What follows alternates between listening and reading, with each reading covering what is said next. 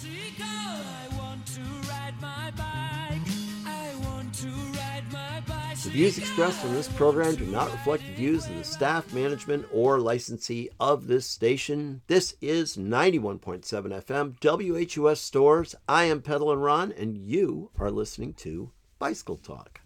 It's March 6th. 6th? Yeah, it is. 2023, to be rebroadcast on the 8th and at our regular times on WHUS 91.7 FM and WHUS.org. Welcome to Bicycle Talk with my friendly co-host, the lovely Dr. Fran Storch, a show where we talk about bicycles, bicycle culture, bicycle advocacy, upcoming news in cycling, the bicycle business, and the bicycle calendar. If you have a comment or you'd like to contribute information to the show and you're listening on Facebook Live right here, you can comment below in the little box right here. And Fran and I will try to get back to you in some way, shape, form, or manner. If you are listening to this in the audio version on a podcast, you can just email me at bicycletalk1@gmail.com. We're recording our shows on Monday now using Facebook Live and then playing them at our normal times on Wednesday at 11 a.m. on WHUS 91.7 FM and WHUS.org. Announced enough. You can also listen to past episodes of Bicycle Talk on WHUS.org, iTunes, Spotify, or now FMRadioFree.com. Really? Yeah, I just discovered that this is morning. that? It's another podcast outlet of sorts. So anyway, Ron's Rant of the Week. Here we go. Side note, this is not related to bicycles whatsoever. Remember when phones were phones? Mm-hmm. Remember that? You picked up a phone, and what did you do when you picked up the phone, Fran? Did you answer it, or did you call someone? Is that what you did? Yeah. Yeah. And then if you didn't get through to them and you had to leave a message, did the other end call you back? What happened here? Where's the disconnect? I know. Your phone is not your phone anymore. It's your social media outlet. It's your text outlet. It's your camera outlet. It's your, oh yeah, this thing also makes phone calls outlet. Anyway, that's it. Just saying. Moving on. Next, parking. Yes, that's right, parking. What's parking got to do with bicycles? Well, here it is. Hartford parking study shows the next frontier, quote unquote, in living with motor vehicles. Here's what it calls for, and I have a whole article here. We will go over it as we get into the show and talk a little bit about what's going on in downtown Hartford. By the way, downtown Hartford, just for your knowledge, is one of the cities that has the most parking for a city of its size in the United States. Just so you know. And people are complaining about parking. They want more. Anyway, we'll get to that in a bit. That's part of my rant today. It's part of my show today. The article passed by my screen, and I went, oh my God, you got to be kidding me. There is a solution, of course. This is Bicycle Talk. You can ride your bike. You can park 10 bicycles in the same space as a car. Do I need to go on here? Well, yeah, I will. That's the way it works. On a positive side, the classics have started. Oh boy, the classics, the great European classic races, the one days, the short, maybe 6 days or whatever. There's a few of them out there. The classics have started, and oh boy, are they fun. Oh boy, oh boy, oh boy. If you are a big fan of bicycle racing, then you are a big fan of the Spring Classics, because there's some great stuff going on out there. And let's see, weather comes and weather goes. It's another mid-March weather day in front of us. What's it up to, Franny? 50 degrees now? 50 degrees in Connecticut in early March. Who would have thought? Anyway, here we are. And also, welcome to the 2023 season, everyone. Good luck with all the CCAP kids that are out there at the Frozen 4 Criterium series, right? There's a training series coming that started this past weekend for all you bike racers out there, all you local amateur bike racers out there. And it's in Farmington, Connecticut, and it started yesterday. So if you want to see more about it, you can go to a Facebook page called the Frozen 4 Criterium Series. It's kind of cool. It shows, there's some video on there. There's a bunch of people that are racing bikes there, and you may recognize yourself in there if you are one of those that participated in that yesterday. So anyway, kind of cool. Let's see. What else? The last positive side. I'm wearing the shirt. Look at the shirt. See the shirt, Fran? See what I got on today? Go Huskies.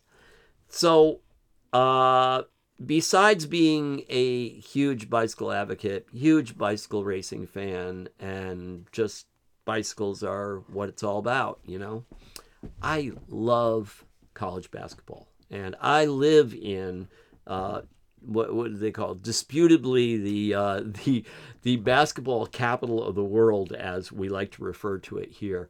So it's basketball season. I go to a lot of games. I watch a lot of games. It's really, really fun. And the Yukon Huskies, who have peaked and valleyed along the way, are the women are starting to peak, the men are starting to peak, and it's March. The timing couldn't be better. If you're a basketball fan, you know what March Madness is all about. So anyway, go Huskies. Just really psyched. We're behind you all the way, cheering loud, screaming at our television sets right now if we can't get into, Madison Square Garden or the Mohegan Sun, where there are the Big East championships that are happening at the moment. But anyway, it's good times, great entertainment, great way to get through the winter, keeps you warm. It's beautiful. So anyway, that's my shout out to our good friends, the Yukon Huskies. We like those guys. We also bump into them often around town because we live in Mansfield, we live in Stores, and so we have this, opportunity to see them at gas stations and grocery stores and other various places around, and it's just kind of fun. It's just a fun thing. Okay, Mechanical Minute and cycling tips. Seeing as I am bringing up the whole parking lot and parking space discussion in this week's show, I thought that I would take a moment to talk to you about how to lock a bike without a rack. Because there's not always a rack available, especially in, of all places, a parking lot. Can you imagine that? You've made this wonderful place to park all of these motorized vehicles, and there's no place to park your bike. What's with that? Big shout out to Willimantic, by the way. City of Willimantic built a parking garage, as many cities and towns do. And at the base of that parking garage, right where you go into the garage, there are places to park your bike. Oh, hello. There you go. There's Fran showing you a picture of us at the grocery store Price up Chopper. in Stores with Aaliyah Edwards. Go, Aaliyah. Leah Edwards, by the She's our way, friend. is just rocking it this year. And she's a very nice person. And she's super nice. Everybody's very approachable. Yeah. It's really fun. So anyway, back to the city of Willimantic and giving them a huge shout out, because when they built their parking garage, they put bicycle racks in the garage, not outside the garage, in the garage. So what does this mean? What it means is you can park your bike in the garage for free, and it's covered, so you don't have to worry about it raining on it, and it's protected. And oh my goodness, I love it when towns get a clue. I just love it. It's just a beautiful thing. Now, this type of clue usually comes from outside input to, what we should do if we're going to build a garage? Maybe we should put some bike racks in there. What a smart idea. What a great idea. Anyway, by the way, if you ride your bike to that parking garage, you can pretty much walk all over town and run all of your errands and then come back to your bike and not have to worry about paying a fee to park in a garage. Hey, who would have thought? Who would have thought? I know it's a tough thing, but in many cases, like, let's say, the city of Hartford, you go to these enormous, like, desert-like parking lots. Like, if you go to Hartford on the weekend when there's nothing going on, let's say all the state workers aren't in working, all the insurance company people are not in working, these parking garages are not parking garages. These parking lots are vast, and they are very, very deserted. They're very empty. So anyway, Hartford's difficulty, Joel says, is that nobody lives there. So the average commuter travels too far for biking. Right. Yeah, that is true. That is definitely true. Although, just so you know, you could park in a commuter lot on the other side of the river. I'm going to say east of the river, because we actually have bike trails east of the river that'll put you right into downtown Hartford. So you could actually avoid those parking lots and do a smaller commuter lot and then ride your bike from there. I know a lot of people that did. Wahlberg did that for years. He did that. He would ride his bike partway, park his car, and then he would ride his bike into work from that point. So there are options out there, and there's definitely there are definitely ways to make it work for you. The beauty of riding your bicycle into work in a really, really busy place that has tonnage, and I'm talking tonnage of parking lots, acres and acres and acres of parking lots and garages, is that you get out of there way quicker than they do because you're on a bicycle. Isn't that great? And the other cool thing is, if you have an employer that has a clue, the employer will actually put all the bike racks, places where you could park your bikes, right next to the entrance and exit to the building. So therefore, the people who ride their bikes have priority to getting in and out. Isn't that kind of a cool idea, huh? Very, very cool. Hey, we have a new name on here, Nate. Hey, Nate, welcome to Bicycle Talk today. Very, very cool. So let's go back to this little discussion, how to lock a bike without a rack.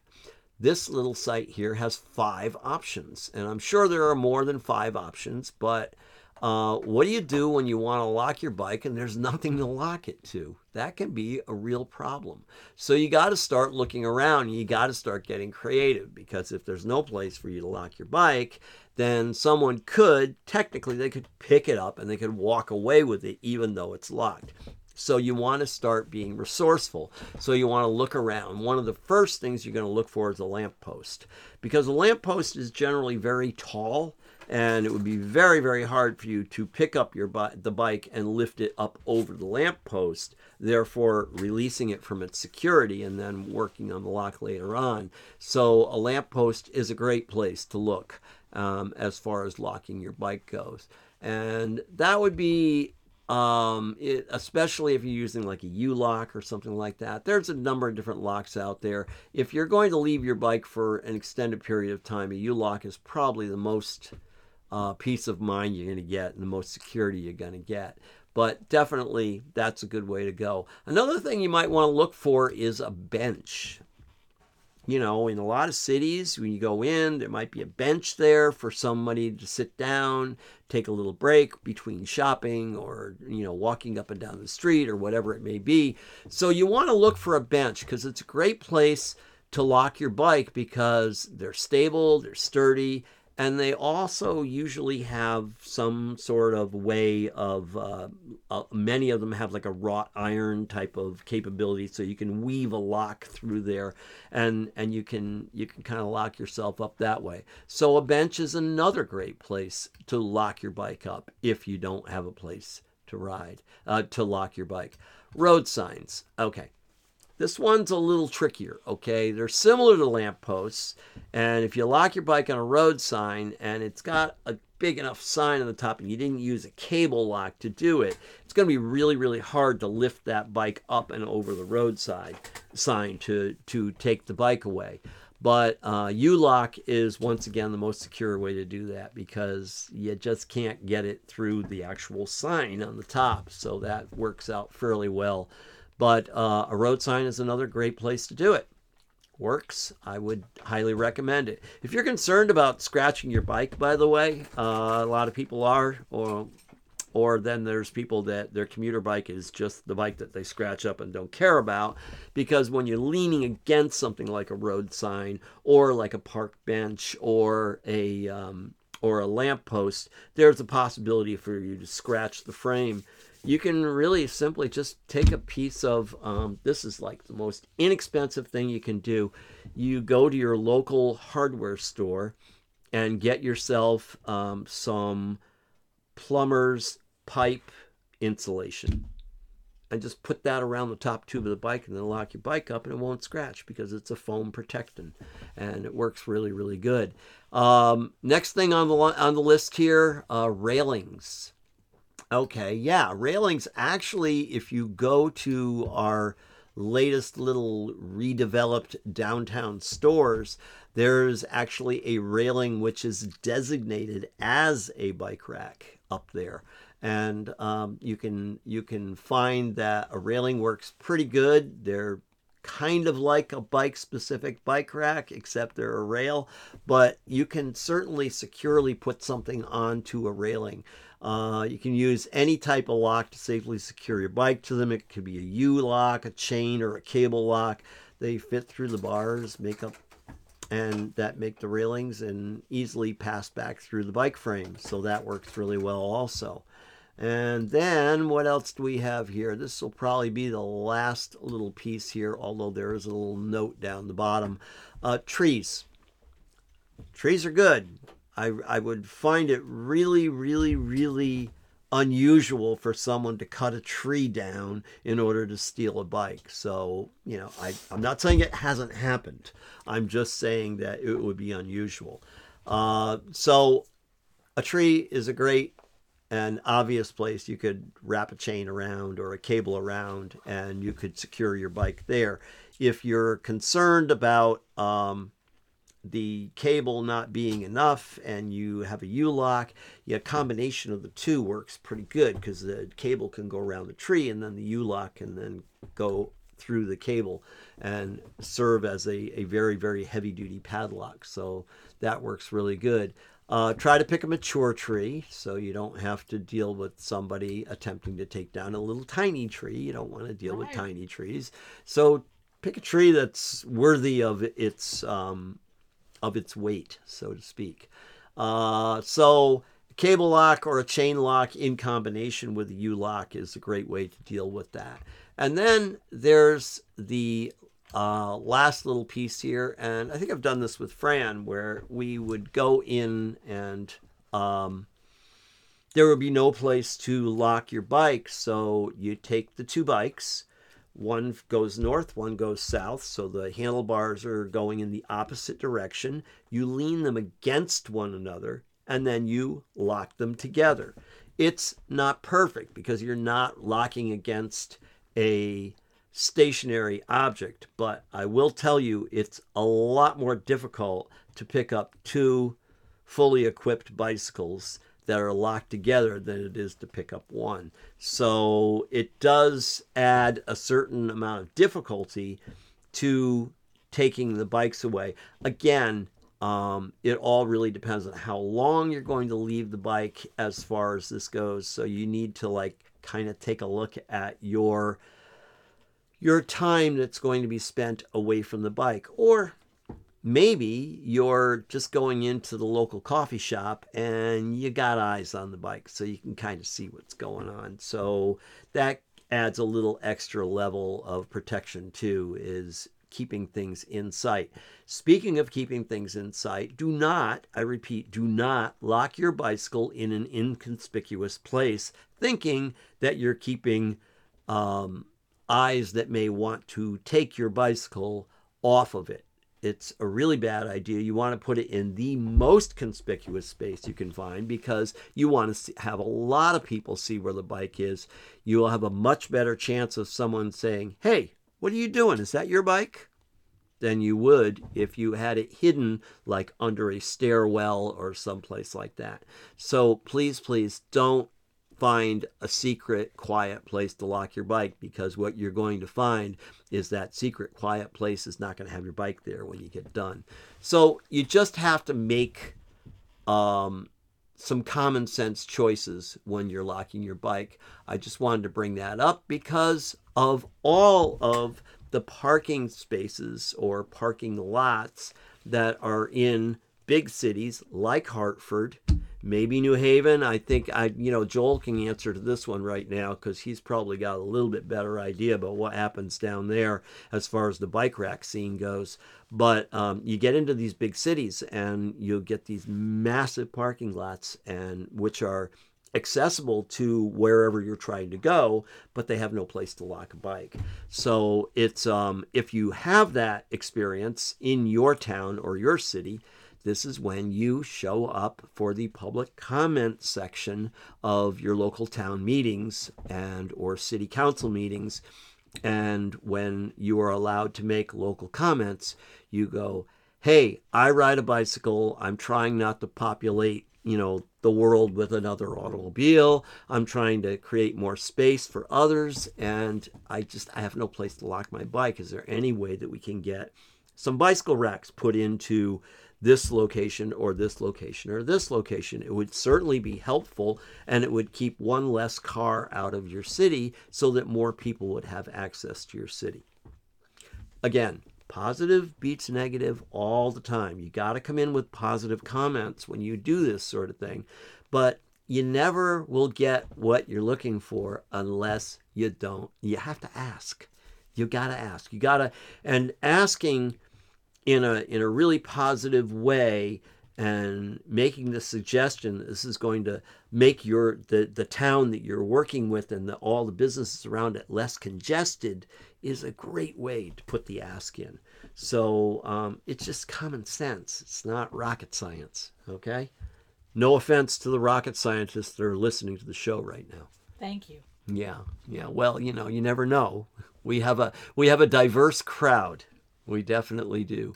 And but I would say that a large number of my crowd tends to be more in the engineering department than they are the rocket science department. It's just the way it is with bicycles. And if anybody else has ever owned a bicycle shop or been around a college town, you know what I'm talking about. But anyway, engineers ride bikes. They like bikes. Bikes are simple. They make sense. They're just, it's an engineer thing. It's just kind of an engineer thing. That's all. It's also a physicist thing. It's also, it could be anyone. It could be anyone. It's an environmentalist thing. There's a lot of people that like bikes, which is good. We just need to figure out a way to make it even more comfortable for you to own a bike. So this little piece of information came out in the Hartford Courant, and it was a Hartford parking study that points to the next frontier, quote unquote, in living with motor vehicles. How about we live without them? I like that idea better. Here's what it calls for. All right, so they're talking about this little cafe, and it's it's in let's see, where is this? It's in Hartford, and it's near a window facing Capitol Avenue here. And the owners say metered parking has helped draw customers to their business. That's nice. That's all very nice. So when this particular coffee shop opened 5 years ago, the shop in Hartford's Frog Hollow neighborhood soon realized it had a marketing problem. Customers had no place to park near its Capitol Avenue storefront. Workers employed in the area would snag the spots curbside and then park their cars there all day long. By the way, if you own a business and you have employees that come to that business and they park and they work in your business all day long and they park in the prime spot, have a conversation, please. Let's not be silly about this. Those are for your customers. Those aren't for your employees. But anyway, that's another rant for another time. It's just it's one of those like kind of personal gripes I used to have. Don't park your car in front of the front door. Park it in the back. Park it away from the front door so that the people that are coming in and spending money and paying your paycheck have a place to park. That makes more sense. Anyway, better yet, have them ride their bike in. But it's a lot easier for me to say that and do that when I was the proprietor of a bicycle shop. So that really makes it a whole lot easier. But here you go. You got the grab and go to the coffee shop, no place to park my car. So there's all these complaints. And so these people wanted to put in, this person and her partners pushed for and won an additional striped parking spots and metered parking that opened spaces for their customers. So now we're putting in more parking to accommodate small business. Not bad. Small businesses are good. We like small businesses. But we're putting in more parking to accommodate that. What if there were more people riding their bicycles into work or more pedestrians coming into work, not using cars? Then wouldn't those spaces open up in other places? Just a theory, an idea maybe.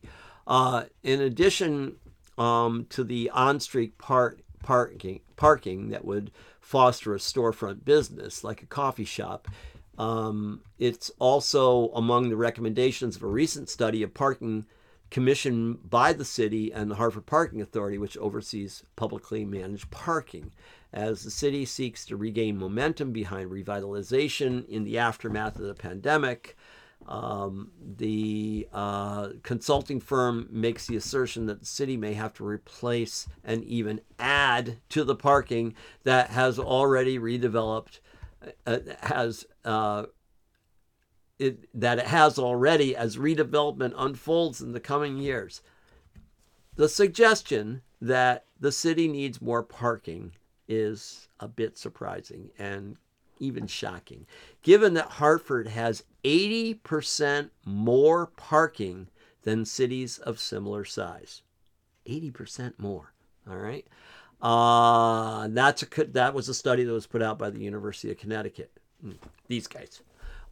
So anyway, the parking lots were created when buildings were demolished for development projects, and then they were scrapped. Often are derided for pocking up the cityscape. It looks terrible. It really does. It's horrible. Big open spaces. Like I said, go into Hartford on a day that there is not business being conducted, as in corporate business being conducted or state business being conducted, and it's a desert. It's a desert of asphalt. It's everywhere, and it's just a horrible, horrible waste. Does a garage serve a better purpose than an acre of land? Well, yeah, it does. It does. A garage, at least you can multi-tier, you can go under, you can at least spread it out that way. Does it make it any faster to get out when the whistle blows and it's time to get out? Maybe, maybe not. It's hard to say. People are pretty impatient and everything gets pretty jammed up. But by applying that idea, the obvious solution is, if I want to get out of town quick, I'm going to ride my bike, because the bike makes more sense. It's simpler. It's easier to get in and out. And all you really have to do, and this brings on part of that good old pedal and run challenge, and that is that, give up the car for one day, ride your bike. Maybe you don't have to give the entire trip in your car up. Maybe you just need to give a portion of the trip up so that you can just ride your bike from door to door to door with whatever you're doing. It's so simple. It's so easy. I don't understand why more people haven't figured it out yet, because it just makes a lot more sense. If you're really fortunate and you live in a place like we live, and I'm not going to say that, we don't live in a city. We live in the woods, in the country, but we are very, very, very close to the airline trail, and the airline trail goes right through Willimantic. So the city that we would be able to shop in is between 5 and 6 miles away, and it's a flat ride in, because we're a little less than 2 miles, I think, Fran, from the rail trail. That's right. From our house. And then you're on pretty much a flat surface, because it's an old rail trail, and you just ride your bike in and do your stuff. I did a trip a few weeks ago and rode the bike in and loaded up with about 30 pounds of groceries and rode back home. And I didn't drive the car in order to do that. So that's a beautiful thing because you can do it. And I got home and it was great because you feel great. You don't have to go fast. It's not a bike racer thing. It's a commuter thing. You go at the speed that you need to go at, which is generally slow and fine. And it's, it's a functional thing to do. It also avoids a parking lot or a parking garage. So the fact that the study shows that they need to put more parking in a city that has more parking than most other cities across the United States of the same size just kind of blows me away, which is why it got listed in my rant of the week. It's not the correct answer. It just really isn't the correct answer. The correct answer is to come up with better ways to bring more people in and out of the city without using one motorized vehicle, or maybe by using one motorized vehicle. They're called buses. They're called trains. It's a much better way to do this. And to ride your bicycle to the bus station or the bus stop or the train station and then hop on that and let somebody else do the driving and have another 30 or 40 people in there with you, that's 30 or 40 less parking spaces needed. We're starting to catch on to this whole idea here, the whole vibe of this. What the problem is not creating more parking. The problem is creating more ways for people to get in and not have to utilize the parking. That is the answer. That is totally the answer. So what needs to be done, and I've been in a bunch of discussion groups on this, I've been on way too many Zoom meetings talking about this, is we need to try to teach people to rethink the way they believe in transportation, or maybe the lack thereof. And our changes could be made. They've been made in other cities around the world. Take a look at Copenhagen. Take a look at Amsterdam. Those are classic, gold star cities as far as I'm concerned, because they got the clue 30 or 40 years ago and they followed that path, and now there's just not a lot of motorized vehicles there because they've accommodated for non-motorized vehicles. Really smart, really, really smart. So instead of putting all of this money, and I'm looking at this article, and I'm looking at the fact that I know this group here, THA Consulting of Bluebell, Pennsylvania, I know they make their money off of this, but maybe they should understand that maybe the proposal should be you need to make your city more bike friendly, and then you won't have the need for the parking, and to create these vast desert wastelands of parking that are not utilized many times out of the day. At night, they're empty. There's nothing going on there. What if we had better ways of getting around and you didn't have to worry about the whole parking thing? You didn't have to worry about coming to your car in the middle of the night and worried about maybe it's a dangerous place that I parked my car. Got to change the mindset here, folks. That's what I'm ranting about. That's why I'm just very critical of this idea and also this article. I mean, obviously someone is not paying complete attention to the solution that could happen. Now, we do have places in Hartford that are in need of parking because a lot of people come from outside of the city to go to things like the baseball park or to go to the XL Center where there are events that are going on, be it sporting events or other events that are happening. My favorite, monster truck shows. No, anyway, that's not my favorite. But anyway, we need parking for that sort of thing. Or maybe we need a busing service that would, let's say there's a very large football field and complex over in East Hartford. What if there were buses that would bring people into the city and from there, and then they have substantial parking around this giant arena, then you don't have the parking problem in downtown Hartford. Downtown Hartford, I love you. I love you dearly. Luke, you did great things. I really think that what has happened in Hartford over the years has been wonderful, but we have to reinvent the wheel here. And yet we don't. We just really need to use a different wheel. Simple. Very, very simple. Work out something with Connecticut Transit so that when there is an event in town, you don't have to go into Hartford to go to the event.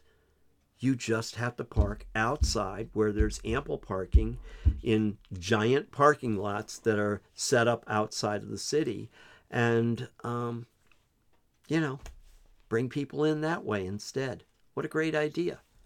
But, great ideas come and great ideas go. But most of the time, they go because somebody comes along and thinks that that's just never going to work. I'll never be able to drive my car again. Well, oh my God, what a crime. Never be able to drive your car again. Terrible, terrible. You can still drive your car. You can still have your precious vehicle. You can still have your individual private transportation system. You can still have all of that. It's just maybe not all the time. Maybe you need to think about this a little differently. Maybe if you don't drive your motorized vehicle as much, your motorized vehicle will last longer and you won't have to buy a new one every 2 or 3 years because it lasts longer and makes more sense. Maybe if when you decide that you're going to go into, let's say, the city to go see an event, you look around the neighborhood and find maybe a couple of other neighbors that are looking to do the same thing, and you all go in together, not just one person in one car or 3 different people in 3 different cars, but 3 people in one car. We're not thinking right here. We're not thinking logically at all, and this is why this idea needs to change. So what helps make the change? The change is very, very simple. What helps is awareness. Awareness is created by people who think in a positive manner. So awareness to the fact that, we were going to spend, $4 or $5 million on putting in this new parking complex, but instead we decided to make protected bike lanes for the same amount of money or maybe less money. That's progressive thinking. That's thinking outside of the box. It's a shame that something so simple should be considered outside the box, but that's really what we have here. We really need to start looking at things from a different perspective because, let's face it, folks, the fossil fuel vehicle is going away. You've heard it from all of the car executives. You're starting to hear it now from the energy companies. They know that the writing's on the wall. They're just going to suck the last bit of oil they can out of the ground while they still can because they're making so much money on it. But eventually, that party is going to be over, and things are going to have to be looked at from a different perspective. If you look at some of the insightful people out there that have been watching this over the years that are connected to those industries, they're all making the prediction that there's going to be a lot less personal individual vehicles needed in not just the future, but the near future. It's not that far away. I have a love-hate relationship with this guy because, he is what he is, but he is also someone who sees things that other people don't see earlier along the way. And his name is Elon Musk, and he is not my favorite character, but he has changed the way automobiles are being made right now. He has made a huge change. And he has also made a prediction by the year 2030, there will be more E-type bicycles and E-type transportation items sold to consumers than automobiles. Think about that.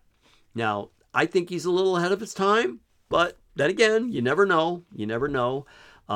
He put the fear of God in all of the German auto manufacturers when he built a plant over right outside of the BMW and Mercedes-Benz factories over in Germany.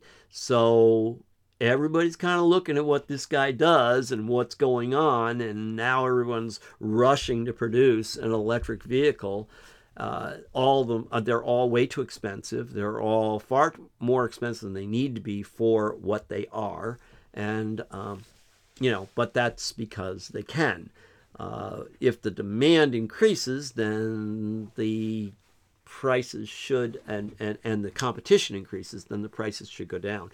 There are wild electric vehicles that are available that are related more towards the bicycle industry than towards the car industry. And they are very capable of doing a lot of the things that you need to have done, especially if you live in a city-type atmosphere. They're small, they're convenient, they don't go very far, they don't go super fast, but they do what they have to do to get you around, and they do it for a whole lot less money than buying a $60,000 American automobile or German automobile. So there's answers out there, and eventually there's going to be demand, because food is a good thing to be able to have money to buy. But transportation, there's other ways of doing this. There's totally other ways of doing this, and it's a lot healthier. It's a lot better for our environment. There's so many good things that we can do to solve the current problems of transportation. So, parking lots. Do we build more? Is that how we bring more people in? No, not the answer. So, as far as... okay. So, small businesses, that are on a busy city street, they kind of rely on that parking. They need the parking on the streets.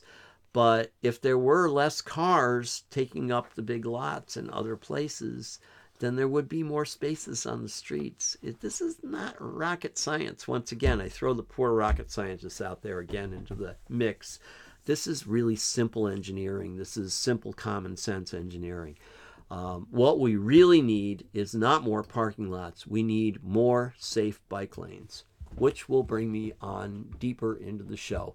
I'm going to move on from this one because I could talk about this all day long. I just get completely frustrated with the thought patterns that we have here in the United States as far as transportation goes.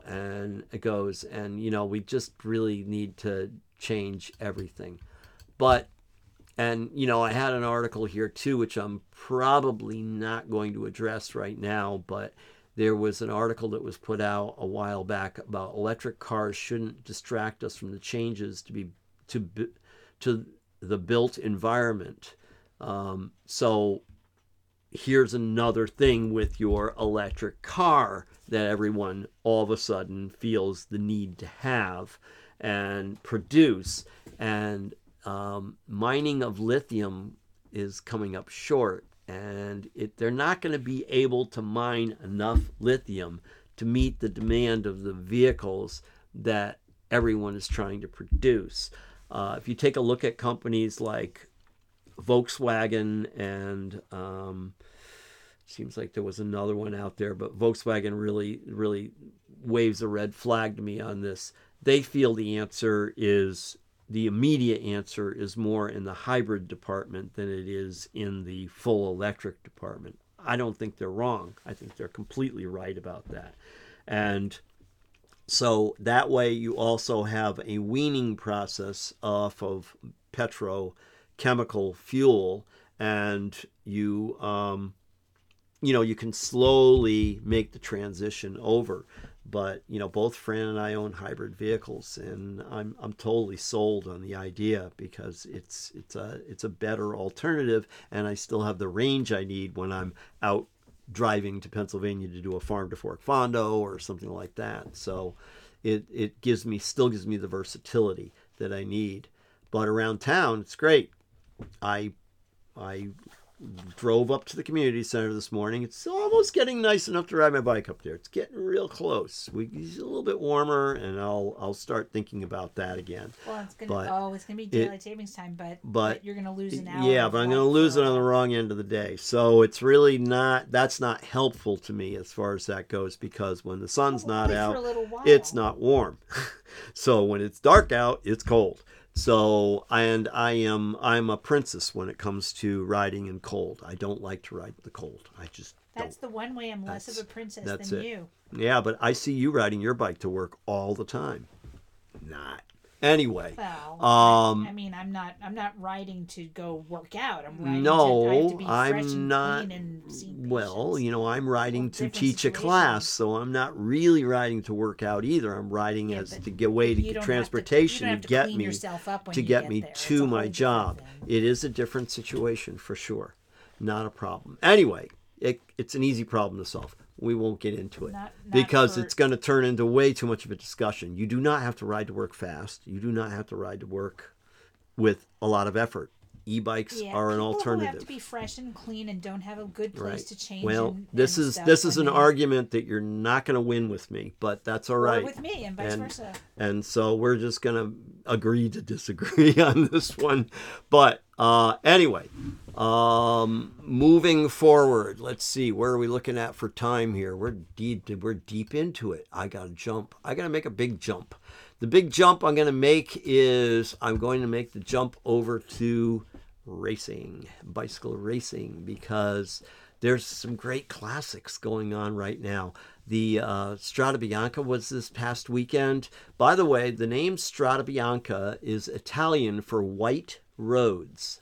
Okay, it stems from historic white gravel roads in the Crete Senesi, which are a defining feature of the race. 1/3 of the total race distance is raced on dirt roads, covering 63 kilometers of Strada Bianca, spread over 11 sectors. So it's a 184-kilometer race, and it was this past weekend.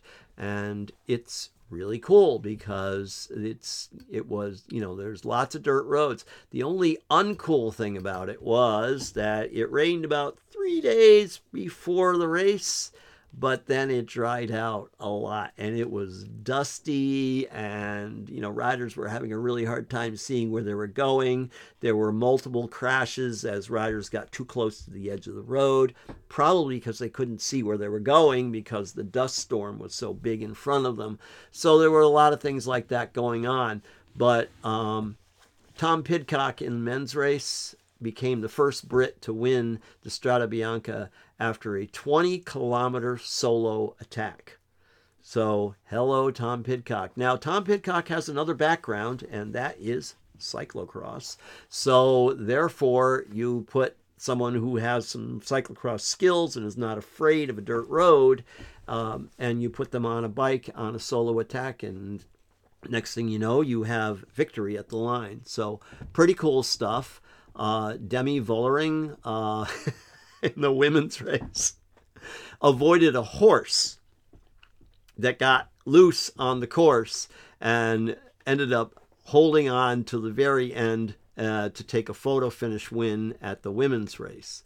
So, but crazy stuff. The ladder from this attack from this group quickly got a gap, reduced the gap to Faulkner. So Vollering then had a scare when a horse ran onto the road in front of her, making the Dutchwoman brake for fear of spooking the horse further by passing it and risking her race. But somehow she got through it. The horse on the course nearly disrupted racing. And once the horse was out of the way, Vollering took up the chase again, was 59 seconds behind Faulkner going into the final gravel sector with a steep 18% climb. 18% on gravel. Think about it. Just think about it. That's all. We'll leave it alone. We'll let you decide what you want to do. If you're thinking that gravel is your thing, it seems to be very, very, very popular right now. We've got a gravel event coming up in northeastern Connecticut at the end of March, which I am involved in, and I'm going to tell you right now, the registration is filling up rapidly, and it's March, and these are pre-registered. So could be any kind of weather. It's still March. We don't know what we're going to have. We could have a snowstorm that weekend. You have no idea. But you know what? People are itching to get out and ride gravel rides. So there's a big gravel ride coming up at the end of March. I will be involved in a discussion at the local bike shop the day before, where we're going to have a pre-event celebration at that bike shop with some interviews with some people who have done some fairly remarkable things on bicycles. So it's really going to be a fun time, and we're expecting a pretty large gathering for that too. So good times are coming ahead, and we will be broadcasting that on Facebook Live also for that event on the 25th of March. I had some discussion about that. We've got another meeting this week to talk a little bit more about how we're going to present, but I am planning on running it on the Bicycle Talk Facebook page, Facebook Live for the event. So you can kind of check it out, or you can come on down and check and see what's going on. It's kind of fun. Ride your bike in on the rail trail, on the airline trail, or on the Hop River Trail into Willimantic. See? Setting the stage here. Here we go. So, so that was the Strada Bianca. Also, the beginning of the Paris-Nice has started. And Tadej Pogačar showed his hand early with a Paris-Nice late attack. So the Paris-Nice race is on. That is a multi-day race. And that is also out there if you have good internet app connections that you can bring in bike racing to your screens. You get to watch this stuff. It's great. It's fun. All the big names are back. They're all out there. By the way, on the Bianca race, the Matthew van der Poel was 17th overall. So just give you an idea of the talent that's out there right now and what's happening at this time of year. It's good stuff. All really, really good stuff. So the carnage continues in Arizona. We're going to jump again here. Quick question for you. Here we go. When was the last time your steering wheel locked while you were driving your motorized vehicle? Why do I ask that question? Well, I'll tell you why I asked that question. I asked that question because there was an event that happened in Phoenix, Arizona. And there was a driver of a pickup truck ran into the back of a group of cyclists, and 2 of the cyclists were killed. 11 were taken to the hospital, with 4 remaining there, 1 in critical condition. There is a GoFundMe up on that if you'd like to help out with some of the people and their medical bills. The person who worked at the Trek store out there suffered a broken pelvis, multiple broken ribs, lacerations, severe road rash. And so anyway, if you are looking to help out, that would be a really, really cool thing. So what happened? All right. That's why I mentioned this. Let's see. I know it was down to. So the driver of the vehicle, see, there wasn't mention of the driver of the vehicle, which is wonderful because usually that's the last thing we ever hear of it. And what has happened is he was a 26-year-old male. And he was, oh, come on, I know it was here. He was charged with not enough as far as I'm concerned. 2 people died. You know, there's 2 counts of manslaughter. Oh, here it is. The driver, Pedro Quintana Lujan of Phoenix, 26 years old, was taken into custody Saturday and charged with 2 counts of manslaughter, 3 counts of aggravated assault, 18 counts of endangerment, and 2 counts of causing serious injury or death by a moving violation. Yeah, right. Goodyear police said he told the police his steering locked and the truck started drifting into the group of about 30 riders. Bad idea. That's a 26-year-old response. That's more like a 16-year-old response. It wasn't my fault. I didn't do anything wrong. Yeah, this guy was a bozo from day one. So he was released from jail with So he's out. He's out on the streets again. Hopefully he never ever dons another set of keys that go into a motorized vehicle. That would be a really nice thing. But yeah, it's still going on. People are still doing stupid things. This guy did a really, really stupid thing. And there you have it. There you have it. So if you'd like to help out, once again, there is a GoFundMe page out there for it. So you can look it up and probably find it and help out some of your fellow cyclists that have had some misfortune because of a motorized vehicle. High Torque, corporation that owns Road Bike Action and Electric Bike Action magazines, has closed its doors.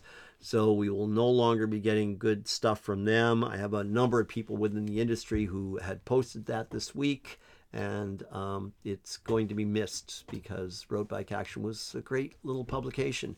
The Philly Bike Expo, that is always in the fall, is moving to March of 2024. So they're going to move it up to March. Good idea. That's right. When the cycling season is really starting up here in the Northeast, it's really kind of a perfect time. So anyway, that's happening. Time to finish this thing up. We have a lot of other things coming up. The Natchog Epic, which is on March 26th. On the 25th, Pedal and Ron will be at Pedal Power in Willimantic, Connecticut. Stop on by, check it out. The Hop River mountain bike races on April 15th. That is another event out here in Connecticut. And the Taipei show is starting March 22nd. And there will be a number of options on that. And also the International Ride of Silence, May 17th, 2023. Stay in touch with us, and I'll have more information for that on that. The bicycle game is still on display in Hartford. Check it out. It's very cool. The National Bike Summit is March 26th through the 29th. Boy, there's a lot of stuff going on right now. And guess what? The Paris-Roubaix is coming. So finishing points. Don't forget about the bicycle game at the Connecticut Historical Society in Hartford. The Natchog Epic is coming at the end of March. Come see me live at Pedal Power in Willimantic for the preview of the Natchog Epic. I'll be there on Saturday afternoon, March 25th from 4 p.m. on. It's going to be a great weekend. I'll say it again. It won't be my first time.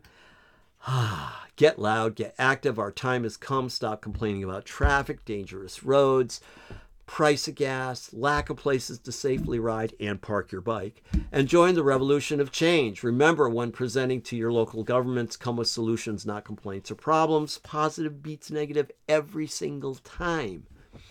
Please support your local bike shop. It's 2023. Initiate, participate, ride your bike, tell everyone you know. And finally, take on the Pedal and Ron Challenge. If you have a motorized vehicle, park it one day and just use your bike.